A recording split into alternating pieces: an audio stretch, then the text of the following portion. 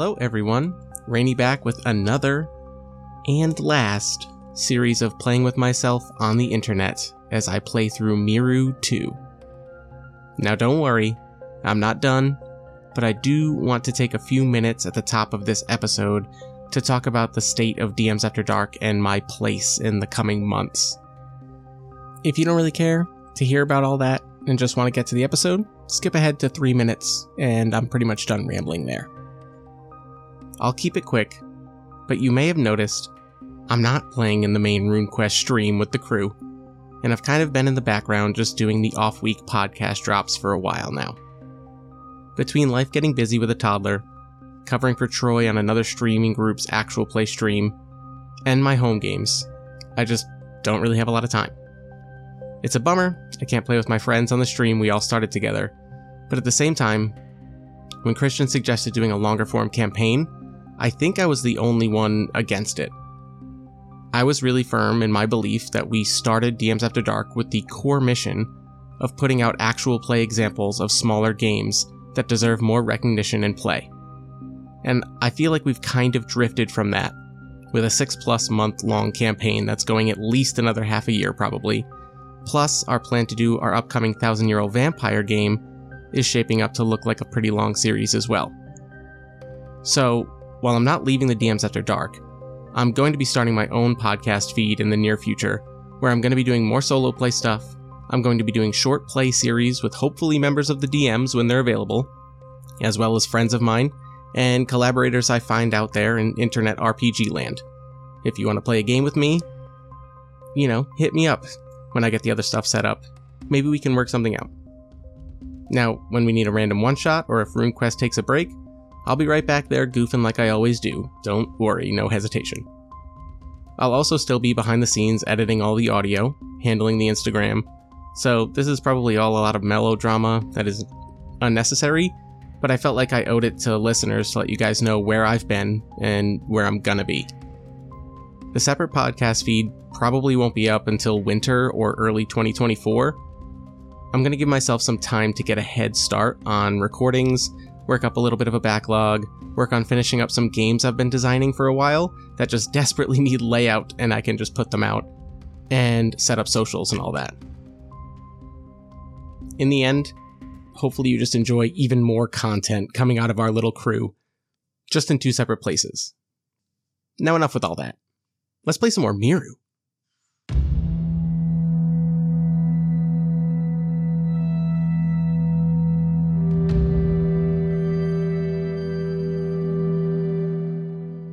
To recap Miru 1, my brother was killed by a robot.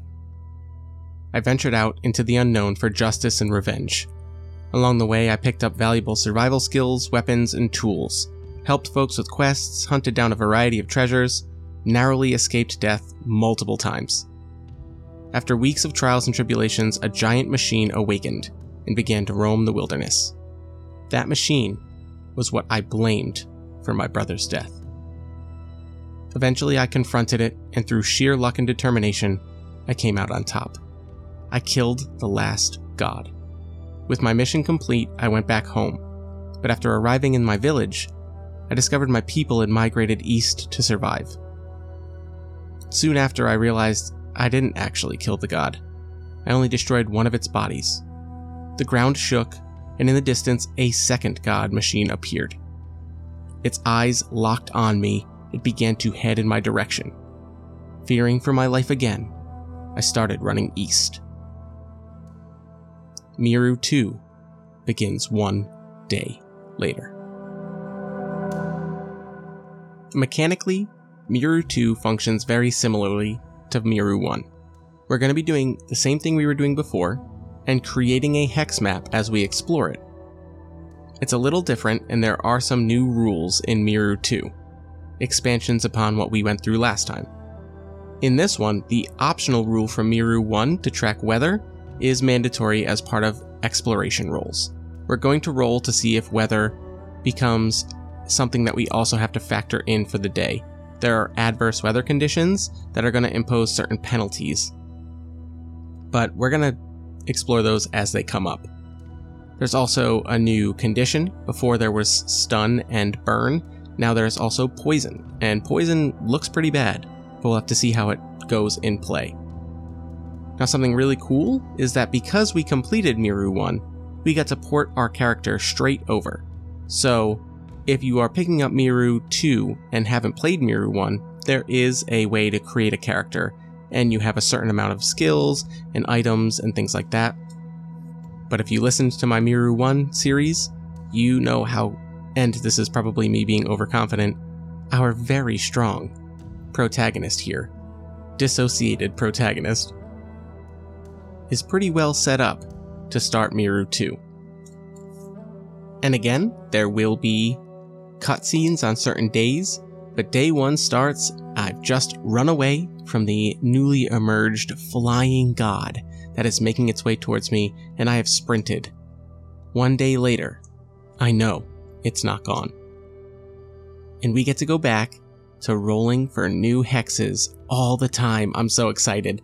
So, before, if you guys remember, I would grab my 4d6 and roll. Now it's 5 because of weather. So I've got my different colored d6 here, and we're going to do the first roll of Miru to see what terrain and what we get up to on day 1 of Miru 2.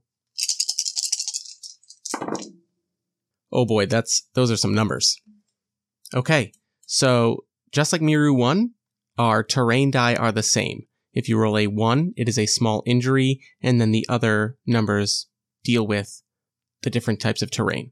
So for day 1 of Miru 2, I rolled a 2, so we are in the forest. Then we check our weather die, which changes based on each type of terrain. So I rolled a 4 on my weather die, which means no adverse weather. Oh, well, sorry for the tease there. We will eventually deal with some weather. And then our event, I rolled an 11. And you know what that means. We're starting right off with an encounter. Our last die is the clarification die, so I rolled a 6 on it. So we are starting with the highest level encounter in the forest on day 1 of Miru 2. That's how we go. Let's do this. Traveling Adventurer. As you hike near the edge of the dark forest, you hear a tree limb snap. You quickly turn your head to see what's about to attack you. But it's just some goofy guy with a large backpack. He apologizes for scaring you and asks what you're doing way out here. He points out not many of the helper bots go in this direction because of all the deranged androids in the area. You ask him if he's seen a group of people traveling through the area, and he tells you he hasn't seen a soul in weeks. He offers you some of the cool things he's found on his adventures if you have the bits to trade. And I do have 25 bits left over from Miru 1. He's got some meal bars, Journal 1, which I actually didn't get, I got Journal 2 before, and Treasure Map 7. So he kind of rustles through his backpack and he's like, I got some food if you need it, man. I'm pretty good at traveling out here, bro. He's like, I got this journal. He goes, I found this in some building. He goes, I got an extra pair of sneakers. There's some light shoes, but I already have some. And he goes, and I found this weird map, but I can't really figure it out. I think it's encrypted. So I'm definitely going to buy some meal bars off of him, the journal, and the treasure map for 9 bitliths. And this is a repeatable event, unlike many of the others in this game. So that's cool. Wow, I thought I was going to be in a fight right off the bat. Instead, I found a really nice dude. I should probably warn him. There's a giant flying robot god coming, so you should get the hell out of this forest. So let's mark down that I have a treasure map 7 to decrypt, some more meal bars, and a journal.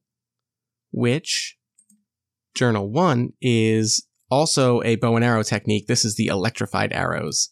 So less attack bonus, but it inflicts stun. And I would say, that's a pretty good day. As always, we've ended the day, we've resolved the encounter, so we go to camping. We just got some meal bars off of this guy, so we're going to eat one of those. We are pretty low on food. I was pushing it towards the end of Miru 1. And we use our improved camping gear. We are already at max health, and we don't start starving or dealing with sleep deprivation, so we go into day 2, heading southwest. Let's roll to see what we find. Oh yeah, we're back, baby. It's swamp time. For our weather, we rolled a 2, which says heavy rains on day 2 in the swamp. Now, heavy rain comes with a penalty, I believe, -1 defense. It prevents you from gaining EP while sleeping. So any EP I use today in the swamp on abilities, I'm not going to get back when I sleep tonight. This heavy rain is just drenching me through my sleeper's leather jacket, and you know how it just wears down on you. So our event dice came up a 2 and a 1, which is 3, which is just enough for ruins. And our clarifying die is a 4, so we get ruin 4, tunnel to hell.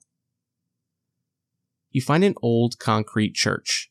Oh, this is like Miru 1, back to our religious iconography. The interior walls are decorated with thin wood panels that are moldy and falling apart. The colorful, stained windows are full of grime and spiderwebs. You notice an entrance down a set of stairs next to a misfigured metallic statue. Do we go down? Oh, if you've listened to my Miru 1 playthrough, you know that I've pretty much made all the bad choices you can make. But this is day 2, so yes, we are going down those stairs.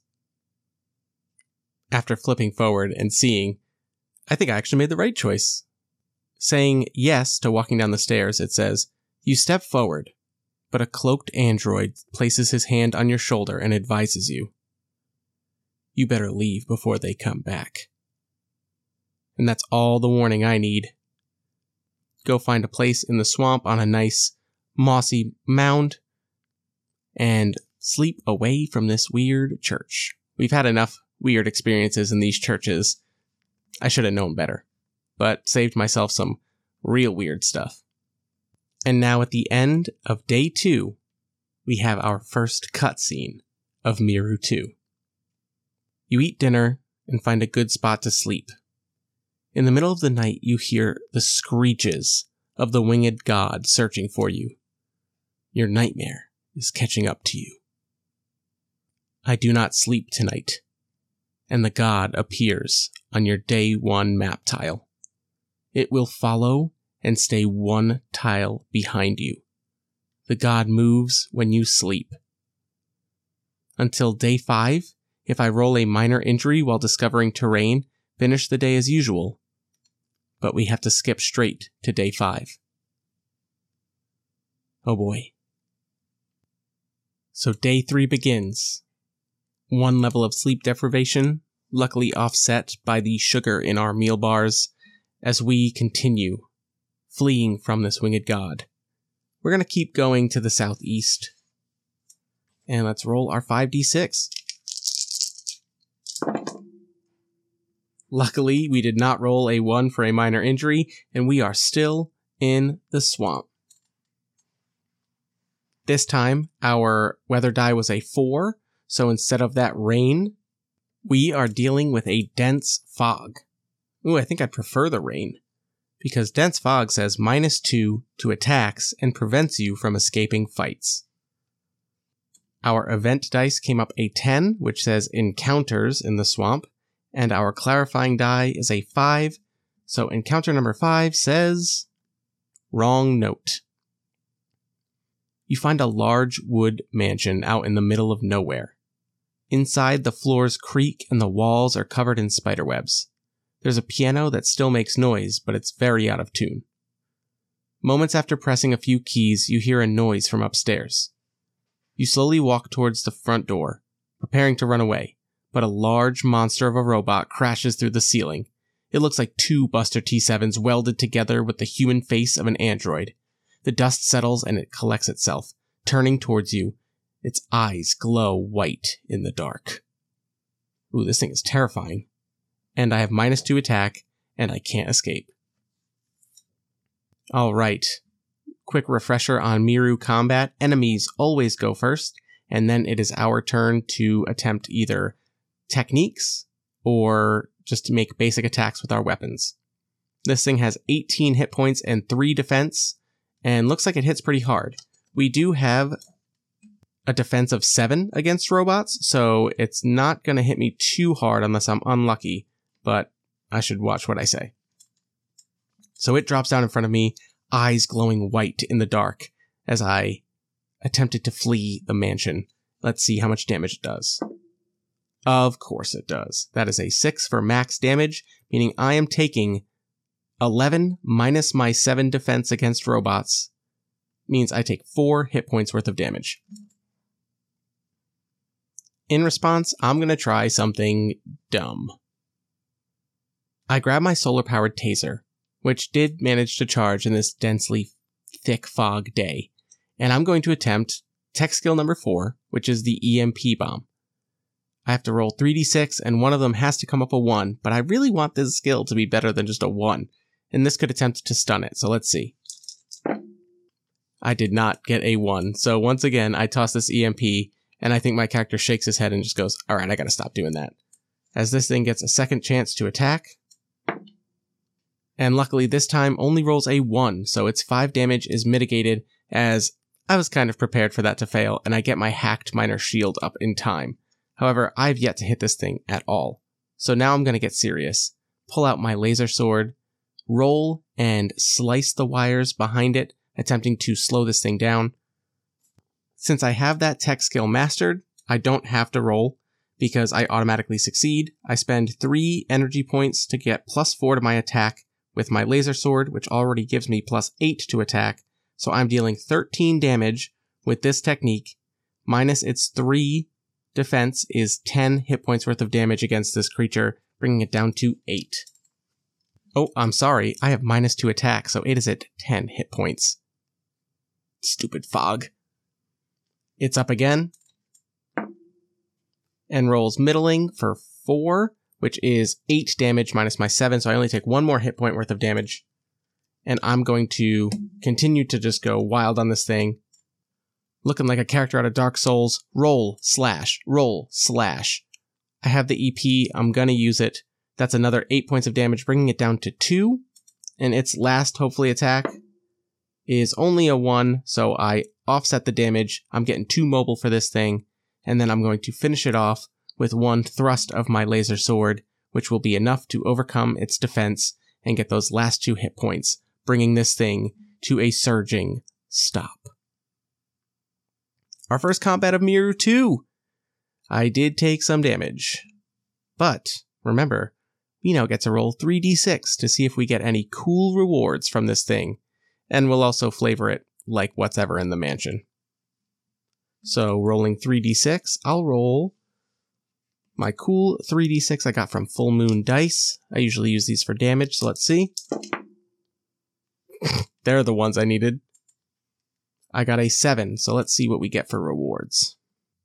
Just because of where I'm at the beginning of Miru 2, I'm going to turn this into 6 pieces of fruit. We're going to say that the mansion, in the middle of one of these rooms, a tree came down, opened up a canopy, and luckily, somehow, a fruit tree began growing in the forest here.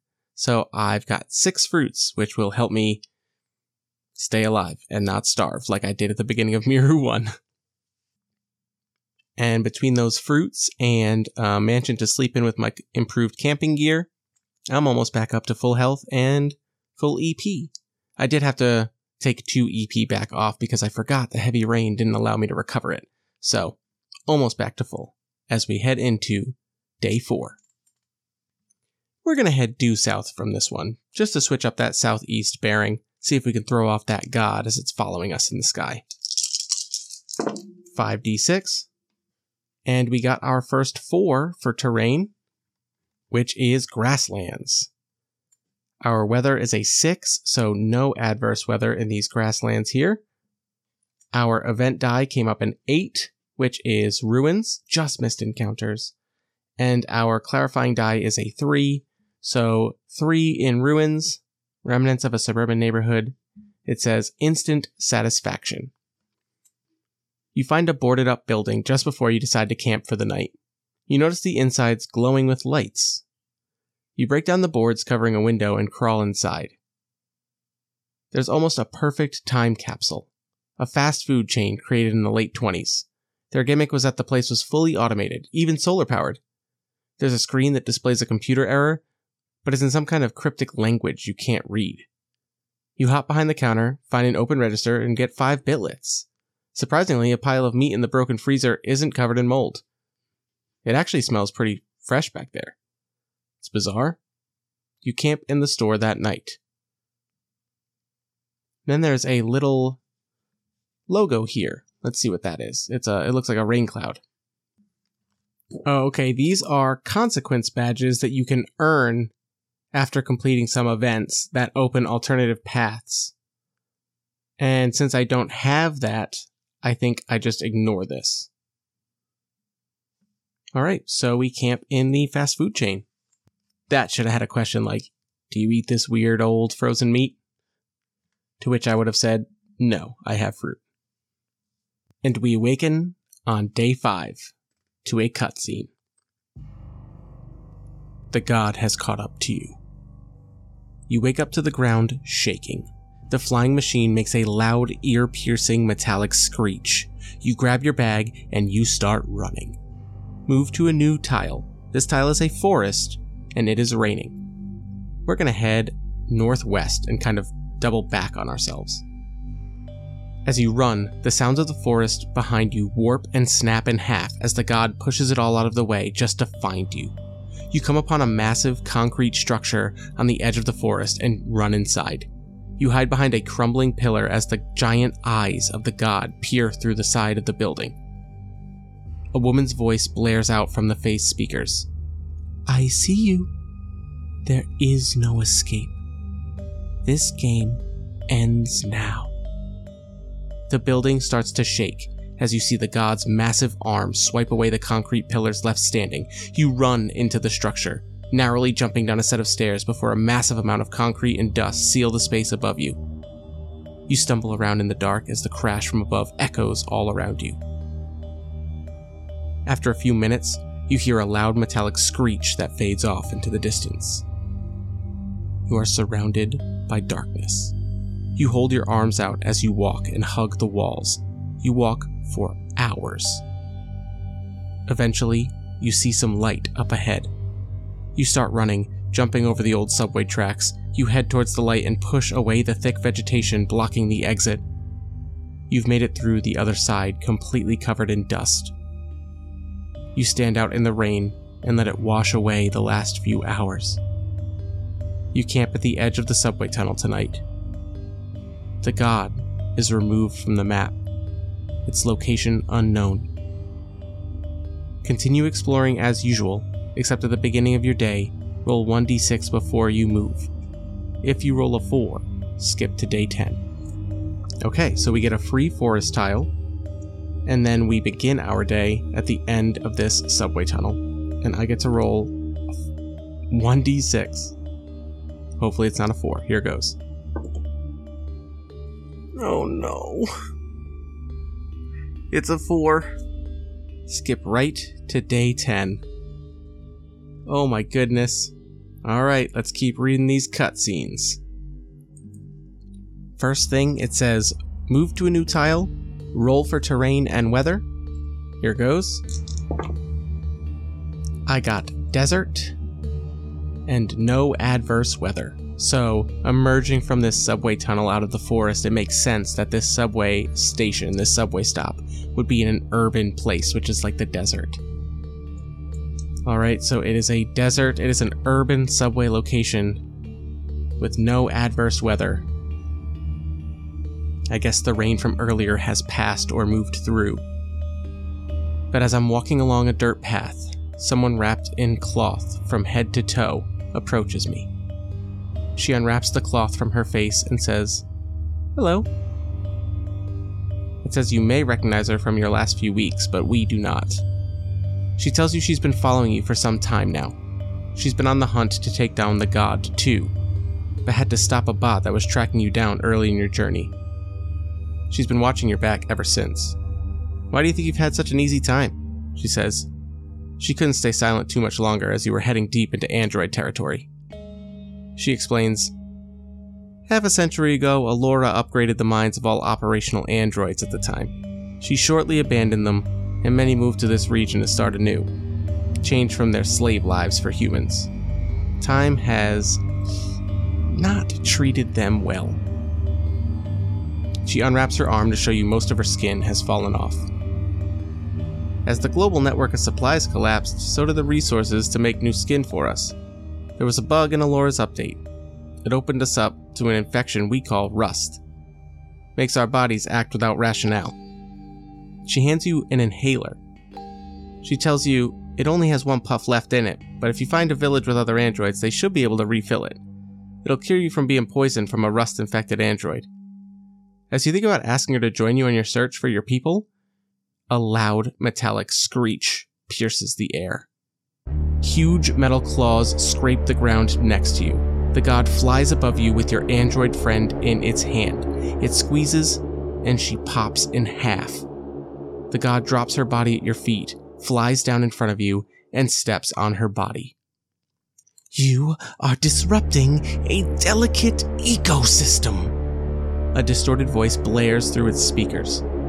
Its large metal arm swipes at you. Holy okay. Okay. Uh-oh, guys. This is a god fight. 50 hit points. Only 3 defense, an impossible escape score. And it's going to hit pretty hard. Although luckily I think, it's only going to deal damage on a 5 or a 6. But that damage is not going to be a joke. Alright, it swipes its arm out, rolling for the god. And starting strong with a 5. So I'm going to take 6 damage right off the bat, and that's after my 7 defense against robots. Oh boy. Already down to 14, so not a great start. I instinctively reach for my taser, and I think to myself, throw it, and then I think better of that, and I say no, and I just jam it into this robot's hand as it attempted to claw at me. And that is going to deal 10 damage to this robot, minus its 3 defense is 7, but it does potentially stun the robot. So it is down to 43, and I get to roll a d4 at the beginning of its turn. If that comes up a 4, it skips its turn. Here goes. I just rolled a 4, so it can happen. Nope, it's a 3. Alright. Rolling for damage. Another high roll with a 6. So that's another 6 points of damage for me after defense. I'm already down to 8 hit points. As we said, this escape value of 9, I cannot make it happen. At best, I can get that down to an 8. So I gotta start hitting like a truck here.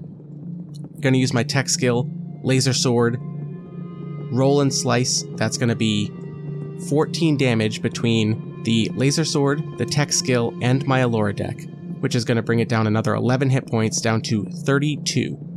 Luckily, this robot that the god is controlling has pretty low defense. Here goes. I really cannot afford to roll another 5 or 6 on its attack. It's been swiping at me and swiping at me. And I rolled another 6. 5, 6, 6 for this thing's attacks. I'm down to 2 hit points. These claws are digging up earth, even if they're missing me with the bulk of that sharp metal that is just digging. The ground itself is just kind of tossing me all over. I'm falling to my knees. I'm hitting rocks. She's tossing me. 2 hit points. I cannot take another 5 or 6 on the dice. Alright, but I'm going to keep it up. I have the energy points to spend. As we said last time, a roll and slice with my laser sword deals 14 damage, so that's 11. Keeping it going, that brings her down to 21. I just need to survive 2 more turns. I will burn all of this EP. Here goes, rolling for the god. Come on, please. These laser attacks have to do something to slow her down. Finally, okay, rolled a 2 on that one, which is only good for 3 damage, so now she's starting to slow down. I've hit her with this laser sword a couple of times. Her swipes are getting more erratic. She can't pinpoint where she's going. The creakiness of her metal body, she's focusing more on flying than her swings at the moment. So I'm going to raise my sword up high and once again slash at the wires. Her fingers aren't articulating as well. She can't get all of the fine aiming that she used to. She's down to 10 hit points. I am down to 2. The flying robot god crashes into the trees and is going to attempt one more swipe with its claw. I rolled a 4, which is 7 damage, but I have 7 defense. I just survive. In a last-ditch effort, she uses both of those mechanical hands as the winged god crashes to the ground, and she just attempts to bring them both down on me and pummel me to death. But once again, I dodge, rolling away from the two hands as they land and bury deep, deep into the soil. I've rolled out of the way. I raise my sword. I run up this god's arm, and screaming into its eyes and speakers, I bury my laser sword into its face. Oh my god, I can't believe I just survived that. 566 on the first 3 rolls. It was the only way it was dealing damage to me. Wow. Holy cow. The cutscene continues and says, after the fight, you bury the remains of your android friend. But that night I have a nightmare. That the night I find my people, they all have 4 eyes. Oof. Okay. Before we rest and eat and everything like that, let's go ahead and roll 3d6 and see what we can get for rewards from this god. That's a big roll. Not super big because there's a 1.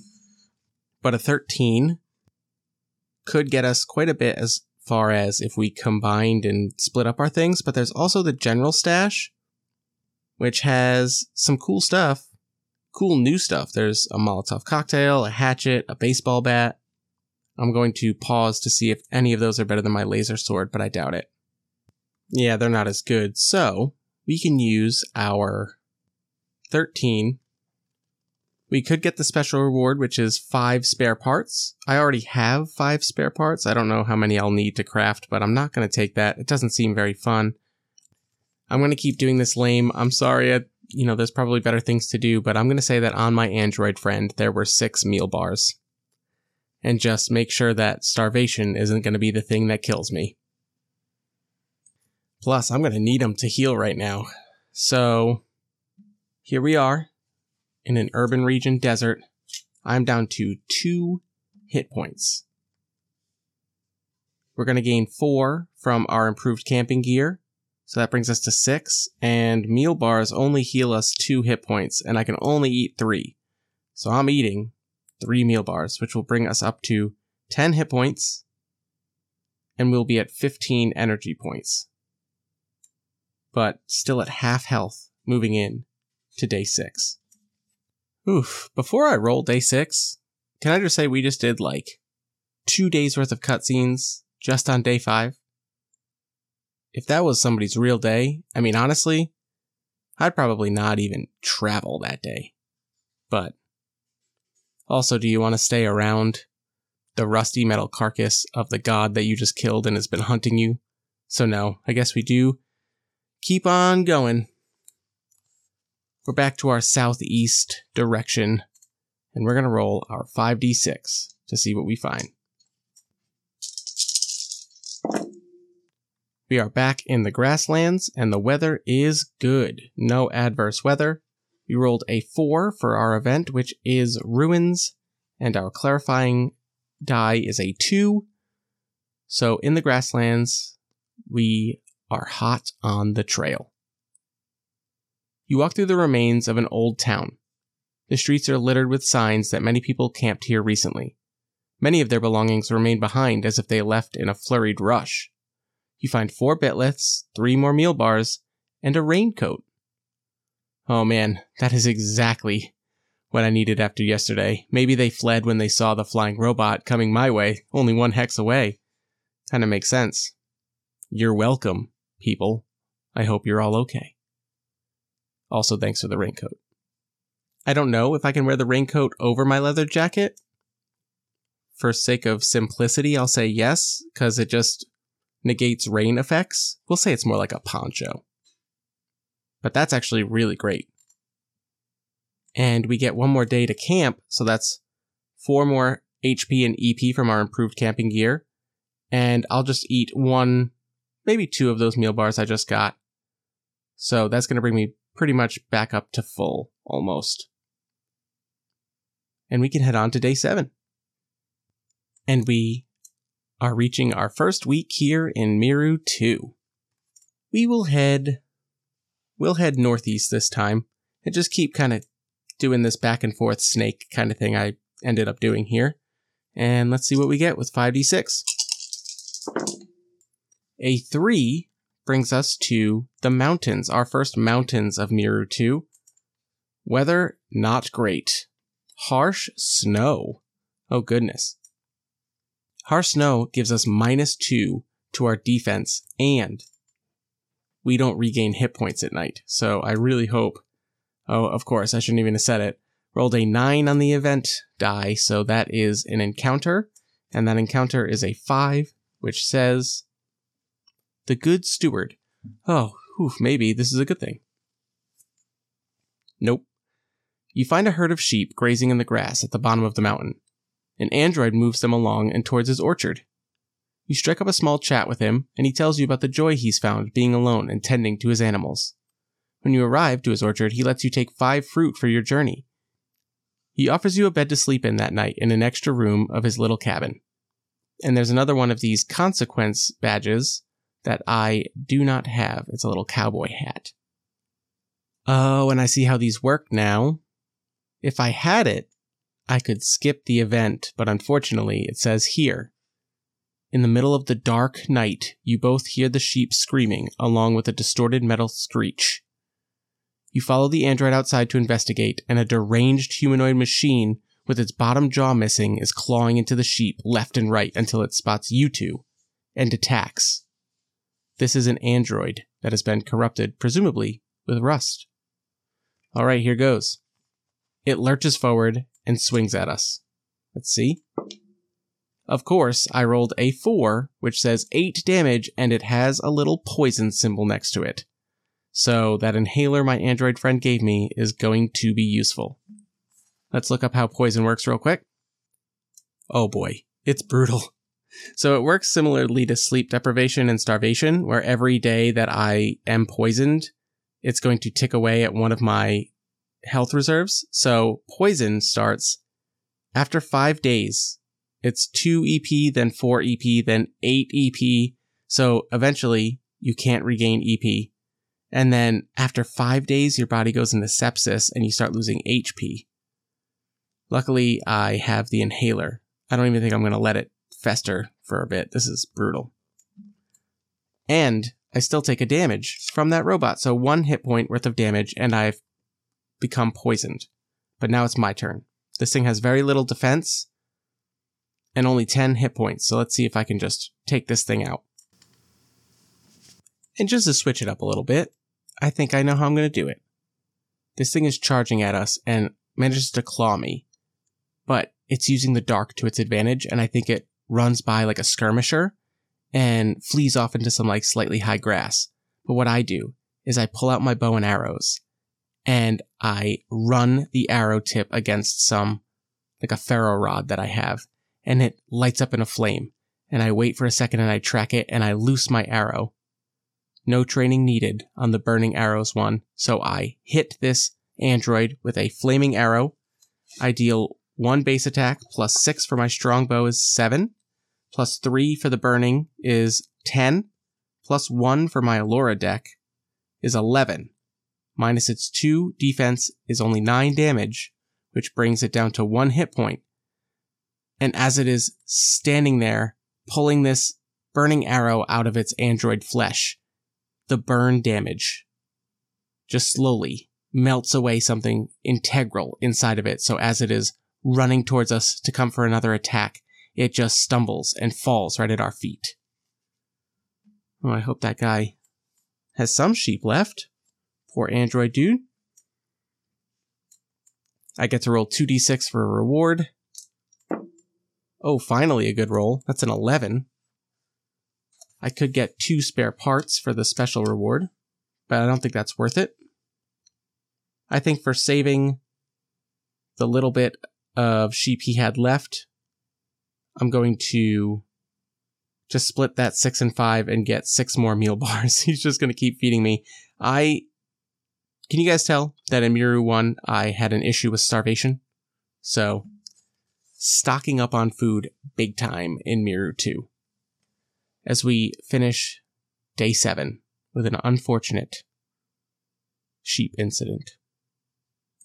I imagine it's hard to get a good night's sleep after that, but our character wakes up on day 8, ready to begin the second week of another journey. The first time in Miru 1, it was to track down this robot god. Now, it's to run away. Let's roll our 5d6. See what we find on day 8. More grasslands. And it is raining. But got my poncho, got my raincoat. Thank you, villagers. So I ignore the effects of the heavy rain. Our event dice totaled a 6, which is ruins, and our clarifying die is a 6, so it is the Tampopo. Out in the middle of a field is a lonely train cart. You walk up to it and notice a sign on the door that says, "Now open." You walk in to find a ramen restaurant and a very broken android behind the bar. He offers you a seat without saying a word and flashes a menu in front of you, before quickly taking it away. He rushes into the kitchen behind a curtain, and after a few minutes of pots and pans clanging, he comes out and places a bowl of hot water in front of you. He bows deeply and gets stuck in the position. You look at the bowl of hot water, back at the android chef, and then back at the bowl. You grab the spoon and take a long slurp. You stand up and head out the door. You turn back to him and say, "That's the best soup I've ever had." You turn to leave and hear his broken speaker squeak out, "Thank you. My work here is done." You flip the sign on the door to say "closed" and head out. That's a great event. That's so funny. I want to hang out with that android. We're not asking him to come along? I guess he's earned his retirement. But that's easy enough. That was nice. And with that, after the snow in the mountains, we are able to regain all the way back up to full HP and EP and move in to day 9. It's not efficient, but I like this snake method that I'm doing across this map. So we're just going to keep continuing straight north and see what day 9 brings us.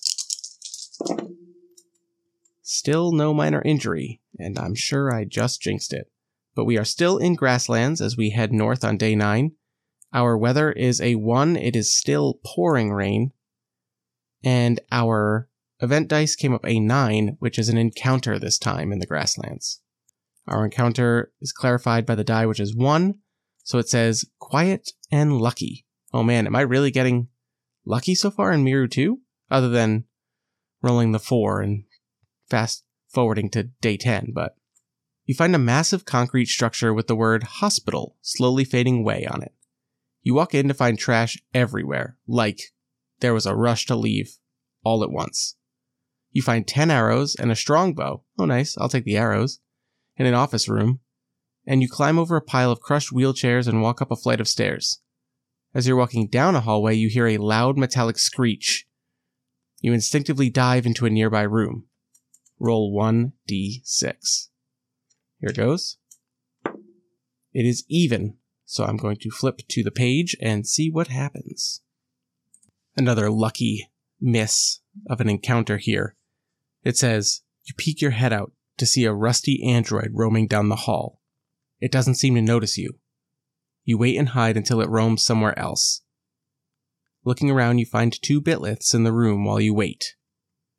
And just checking to see what odd would have been, I would have had to fight another one of those abominations, except it would have had a laser arm.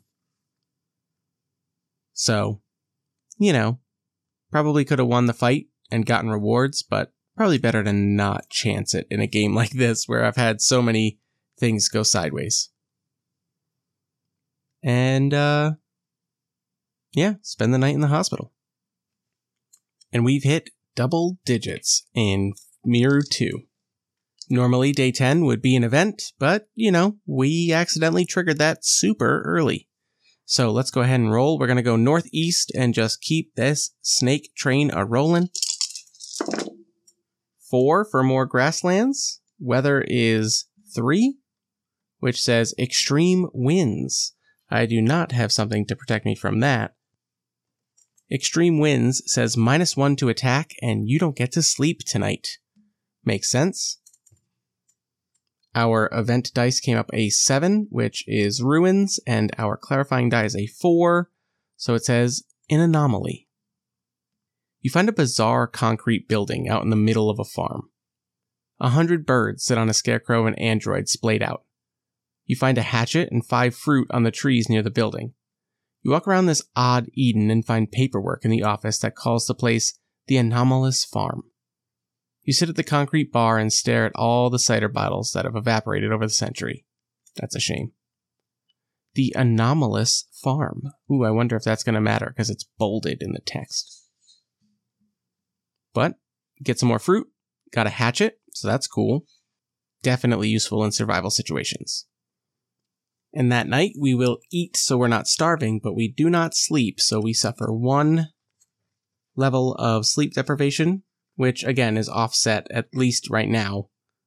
The 2 EP we lost is offset by our gear and our food. But let's go ahead and roll for day 11. We're going to head straight south and just keep snaking along this hex map. Still no minor injuries, and we're back in the swamp. Rolled a 2 on our weather, which is heavy rain. Don't worry, got that rain jacket. Gotta have that waterproof stuff when you're going into wetlands, folks. Invest in it. Our event dice came up a 7, which I am sure is ruins, and our clarifying die is a 5, so what a jam. You walk along a road filled with rusty cars. They've been waiting in line to get on a ferry that would never come. You follow the line of cars until they reach the edge of land and face a large lake. You search the first car in line and find 3 meal bars and a raincoat. Nice, just keep stacking up that food. You camp in the car that night. Northeast and southeast are impassable because of the lake. Mark your map accordingly. Nice, I like that. In a map-making game, I love that idea of being like, here is a large natural feature. That's cool. Alright, and that means that we continue our cool snaking as we're heading straight south on day 12. Into desert. Again, this is a swamp on the side of a lake, ferry across here, so this is probably the suburban area where people were coming from. We got a 1 on our weather for the desert, which is extreme winds, so again, no sleeping tonight. Got a 7 on our event dice for a ruin. Oh, no, this is an encounter. And our encounter is a 3, so let's see what happens in the desert. E3, self-actualize. You walk through an empty apartment complex. Most of the apartments have had their doors kicked in. Moments after you strike luck and find 2 meal bars and some bitliths, you hear a loud crash from down the dark hallway. Ooh, I have to pick either the poison consequence badge or the cowboy hat consequence badge. Ooh. Oh, I don't have to pick it. It's different if I had those. Gotcha. So this says, you peek your head out to investigate and a massive 8-legged helper F2 is climbing along the walls. It spots you right away and rips the wall apart as it darts towards you. Alright, an abomination helper F2. It launches, let's see what it does. A 6 on the damage. This thing is pretty hefty actually, 14 hit points, 3 defense, and on a 6 it deals 10 damage, which is going to be 3 hit points lost. And again, remember, tonight I'm not regaining hit points because I can't sleep. So it crashes into me and we tumble down this hallway a little bit. I'm going to get out my solar-powered taser. And again, I can't throw it. This thing is on top of me with its 8 legs. It's like a spider of a helper F2 bot. And I just hit it with my taser. And you know what? I don't think there's any rules for roll and slice. It just says melee weapon. So I think I'm going to roll out from underneath it, use the 3 EP and get +4 to the damage on this, which is going to make this deal 15 damage. So that's going to bring this thing down to 2 hit points and potentially stun it. Let's see if I roll a 4.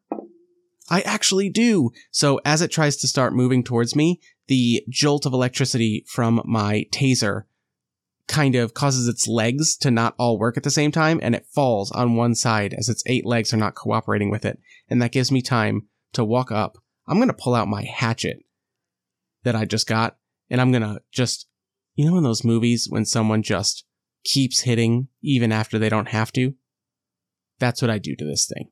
However, I gotta double check something, because I think that treasure map that I have that I got from that adventurer on day 1, I think that can get decrypted here.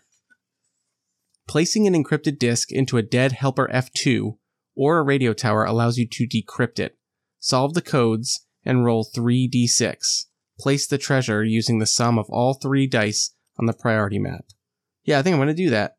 I find that when I'm hacking this thing away, it has like a disk drive. It almost looks like, just a call back to the fun stuff. This is supposed to take place roughly in this modern time, was the time of the apocalypse or whatever. But imagine if it was a floppy disk. All right, here goes. 3d6. I got a 10. So it helps decrypt that treasure map. And a 10 is 2 tiles to the southeast is where treasure map 7 holds its sweet, sweet stuff. So I'm going to mark that on my map. And the howling winds will prevent me from healing tonight. But we get to move on to day 13. Closing in on 2 weeks. Here we go. We are in mountains once again. And that wind has not stopped. We got extreme winds again. 6 on the event dice, which are ruins. And the ruin die is a 1. So it is the dig site. I really got to get some of these consequence badges because they're all over the place. You find an android obsessed with archaeology. He's convinced a few friends to help him go on a digging excavation. He looks you over several times and tells you it's surprising what a better atmosphere has done to the human form in even just a century. He also says you look like you haven't had a decent meal in ages. He gives you a small sack of 3 fruit and tells you that they're from a nearby orchard. He asks if you happen to come upon a watch for humans. Bring it to him, and he'll give you something really special. I have not found a watch, unfortunately. And while I can't heal HP tonight, because I'm not going to sleep because of these winds, that's 2 nights of sleep deprivation, but still not offset by my good camping gear. At least I'm comfortable. But tomorrow, that would be 3 nights in a row with no sleep, which would bring us to... sleep deprivation hits EP. Oh, bummer. Still stands, though. We are not at the point where we're losing it, because we're at least comfortable at night. Tomorrow we would lose 8 EP, which would bring us down, but ideally we don't have extreme winds tomorrow. We're going to go southeast, and we'll be 1 tile away from getting that treasure map. So let's see what day 14, the 2-week mark, has in store for us. There it is. The 1. A small injury. Some days are just harder than others. You look around the area and hurt yourself. Take -2 hit points and damage. You remain on the same tile and nurse your wounds. Alright, well, so for weather, I did manage to roll high enough that the weather is fine. I will not be dealing with extreme winds. I will be able to at least sleep off my injury. And you know what? That's a very appropriate place to end our 2 weeks. Started strong. I feel like I explored so much of this map compared to Miru 1. I feel like I just filled in so many hexes. But we end on a little slip and a sprained ankle. And we're going to go into Miru 2 Episode 2 in 2 weeks and see what else is waiting for us. This game is so good. I hope that you are all enjoying Miru. Miru 2 has added just enough that it feels just as engaging, but fresh and new, and the monsters have all changed and evolved in some kind of way. It's really, really awesome. Alright, time to do the spiel. Channel my inner Sarah. Thank you for listening. I hope you enjoyed it.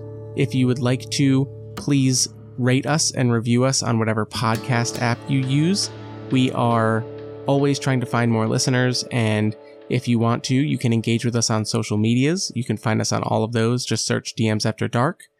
We still stream bi-weekly. We're running 6 seasons in Sartar, RuneQuest, every other Friday. Sign in. Twitch chat is always a blast. Even though I'm not playing in RuneQuest, I regularly tune in and just love seeing chat going off. The community for RuneQuest has been really great.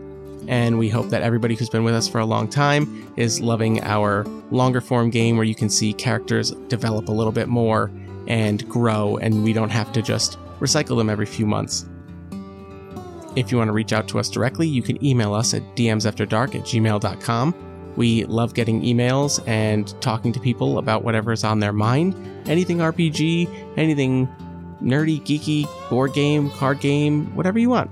Just say hi. We're social people. We love hearing from people about what they love. And do I have anything to apologize for?